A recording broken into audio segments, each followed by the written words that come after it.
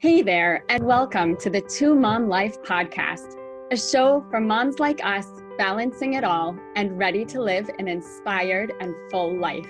I'm your host, Jody Freed, mom of four, Jewish community professional, and mother's empowerment coach. Motherhood is a journey, and on this podcast, inspired by Jewish thought, you will learn from other moms, receive practical advice, and loads of inspiration. Motherhood is messy and certainly not perfect. Here is to mom life, to finding your way, to finding perfect moments. Here is to you.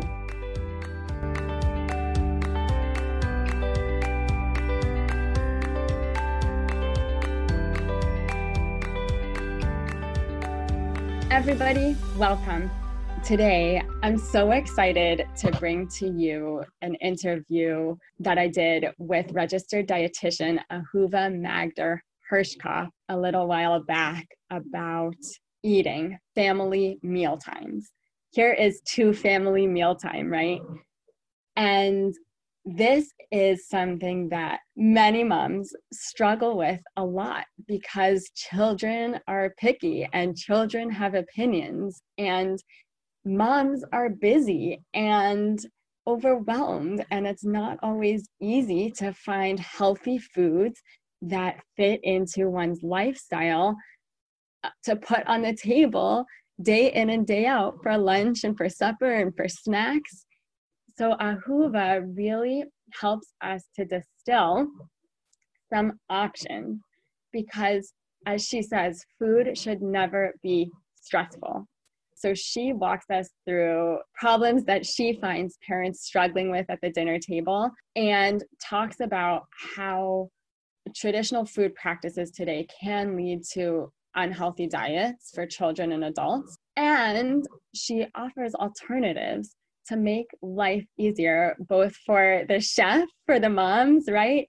And for her daily customers, her wonderful, beautiful children. So with no further ado, here's Ahuva. Please enjoy.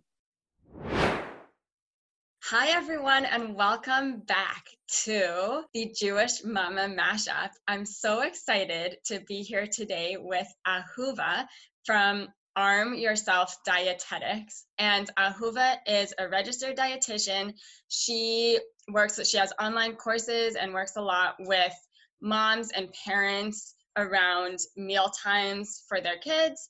And I'm going to turn it over to Ahuva to introduce herself, and then we'll delve into some tips and strategies that you can all take and employ in your own households to make life easier, because that's what we are all about.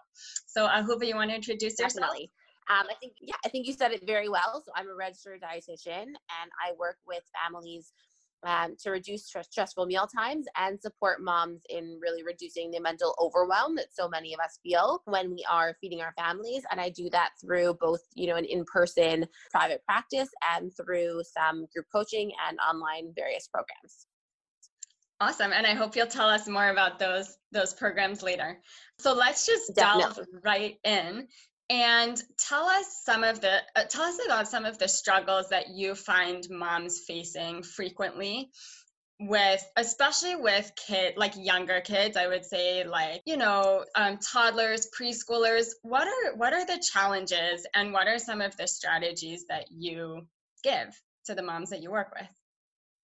Definitely. So, a lot of it comes down to, toddlers who don't necessarily want to eat what parents are eating, or are picky, or are very restricted in what they're eating, or just totally refusing all foods. And that's, one area that I definitely support parents in. How do we expand our kids' diet? I think the other form of stress that a lot of moms feel is, well, if my kid's not eating something, I must be doing something wrong. Right. Mm-hmm. And I think that we all sort of like to put that pressure on ourselves, or can find different areas in our lives where maybe, we feel like we're doing something wrong. But the idea that we should know as moms how to feed our kids, and then when it doesn't go well, having that sort of reflect on us as mothers, is one that I see, time and again, moms experiencing. That's the perfect excuse to put ourselves down. Right? Totally. It must be my fault. It must be my fault. How do you approach that? Number one is just, reframing that, recognizing that, picky eating or stressful meal times while no family should experience them, is very normal, right? It doesn't mean that doesn't mean that we want it to continue, but normal means that it's not a reflection of something that you either did or didn't do, or a way that you served food or didn't serve food or anything like that. It's not a reflection of you as a parent. It's something that so many kids go through, whether it's a phase or whether it's something that's a little bit more long lasting. It's something that very many of us experience. So number one, giving moms a break on that front, that, it's not your fault, really. Starting to see small changes that I work with families to make where we can actually turn it around is a really big thing for moms. Give us one practical example of a small change, maybe a common reason, like a common issue, and one small change that people can implement. So one small change definitely is having your kids show up to the table hungry, because so often, as moms, I always say, like, if your child says to you, "Mommy, I'm hungry," like, you may as well, take like permanent marker and like draw an F on that mom's forehead. Like, they're failing as a mom if their child is hungry, right? But so often that sort of leads to 6 snacks before lunch and then 6 snacks before breakfast. And, kids are showing up to the table basically just having had a snack. And then parents are sitting there wondering, why their kids are maybe turning down the foods that aren't their favorite, right? If it's macaroni and cheese, or if it's chicken nuggets for some kids, like those kind of like foods that are typical kid foods, maybe their kids are eating it, but if it's something they don't love, they're turning it down, and parents are very confused as to why their kids seem to never eat. If your child isn't showing up to the table hungry, the motivation to be eating isn't there, right? When you're not hungry, if it's something that you don't love, why would you eat it, right? If it's chocolate cake, I'm so down to eat it when I'm not hungry. If it's, something that's not my favorite, I'm not interested, right? And that's a lot of the space where we consistently offer foods to our kids, is when we feel they should be hungry because it's mealtime, but really they've had so many snacks that they're not hungry at that time. And so typically I just recommend implementing kitchen's closed policy for an hour to an hour and a half before a meal. And that really just allows our kids the time for their tummies to empty a little bit, that they increase their motivation a little bit to eat the food that is presented at mealtime. And that's not about restricting food. That's not about withholding food. That's just about protecting their hunger for when food is actually going to be served to them. Wow. I see that with my kids often when they come home from school, and there are 2 things that I do, depending on how organized I've been earlier in the day, or maybe whether there are leftovers in the fridge or not. But the one route is they come home from school starving, and I give them pretzels and chips, and then serve dinner an hour later, and they hardly eat it. And the other is I have dinner ready at like 4:15 p.m. and serve it to them, and they'll eat the chicken or the beef or those items that are not their favorite foods. And so I totally hear that. So one question kind of along those lines is, I know for me, and I'm sure other moms feel this too, one of my biggest struggles is like, I do notice that difference between when they're not having the snacks after school and when they are. So what's a strategy that someone like me could use to make sure that there is always like a healthy option? Or, should I have dinner ready every day at 4:15, or is there another way to kind of handle the snack after school and then transition that to dinner?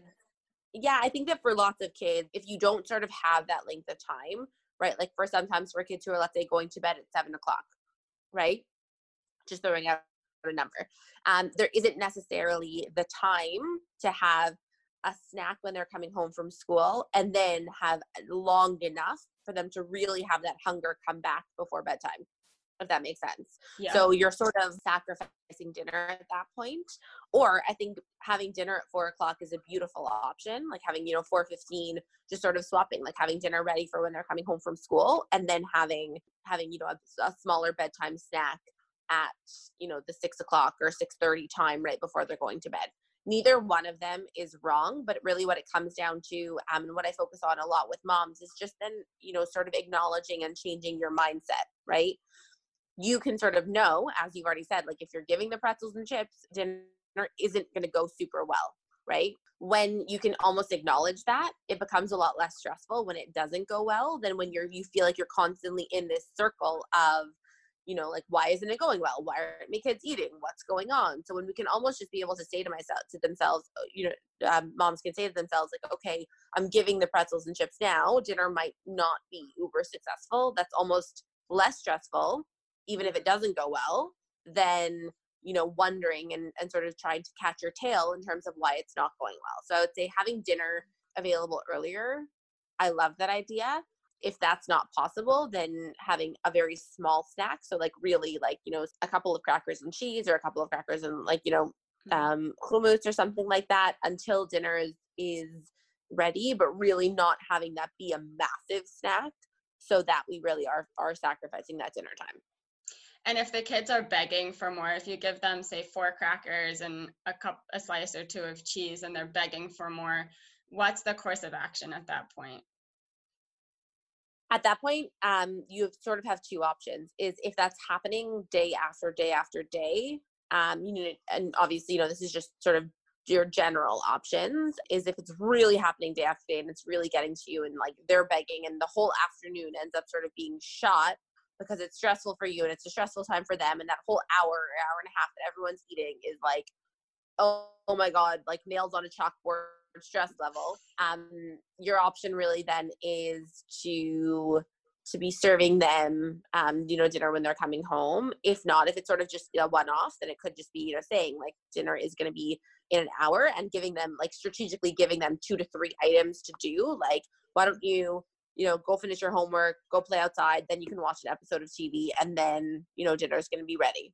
And if that works, if that's so that at least kids they're not sort of just trying to find whatever it is to do to hopefully hold off that dinner time.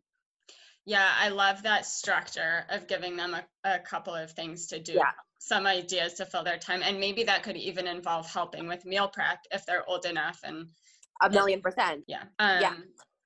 Yeah. And some people will still see that if they're involved in meal prep, the dinner, they might eat less at dinner because they often end up eating like a little bit as they're prepping, but that's great because it's still sort of the dinner ingredients. They're still getting what we were going to serve for dinner anyway.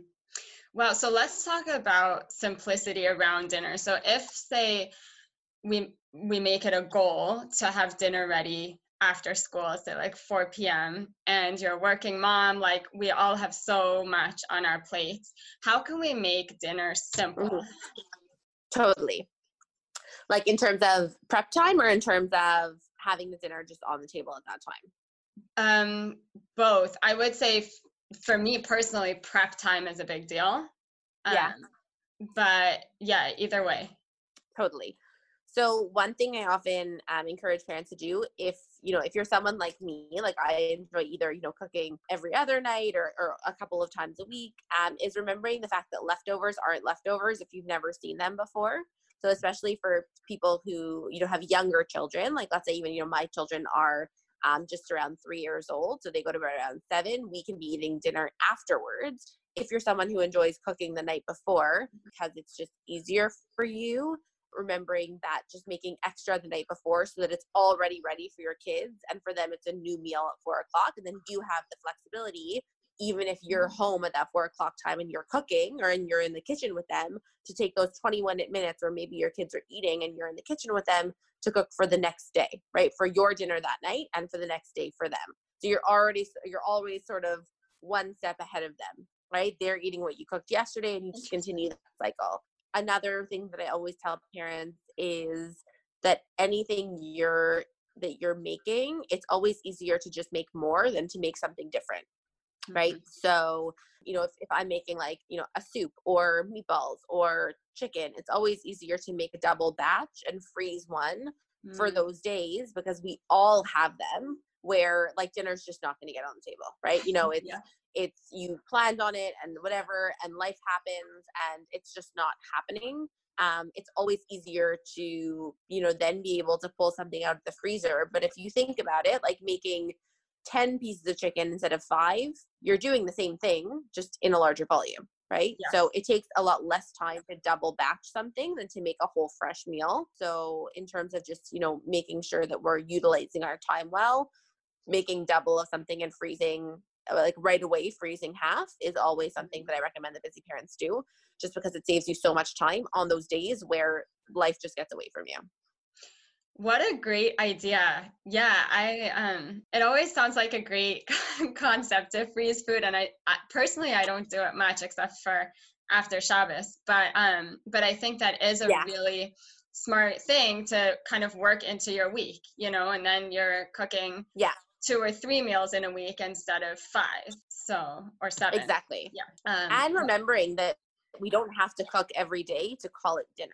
Like my kids' favorite dinner, they're 3, but it is like funny enough.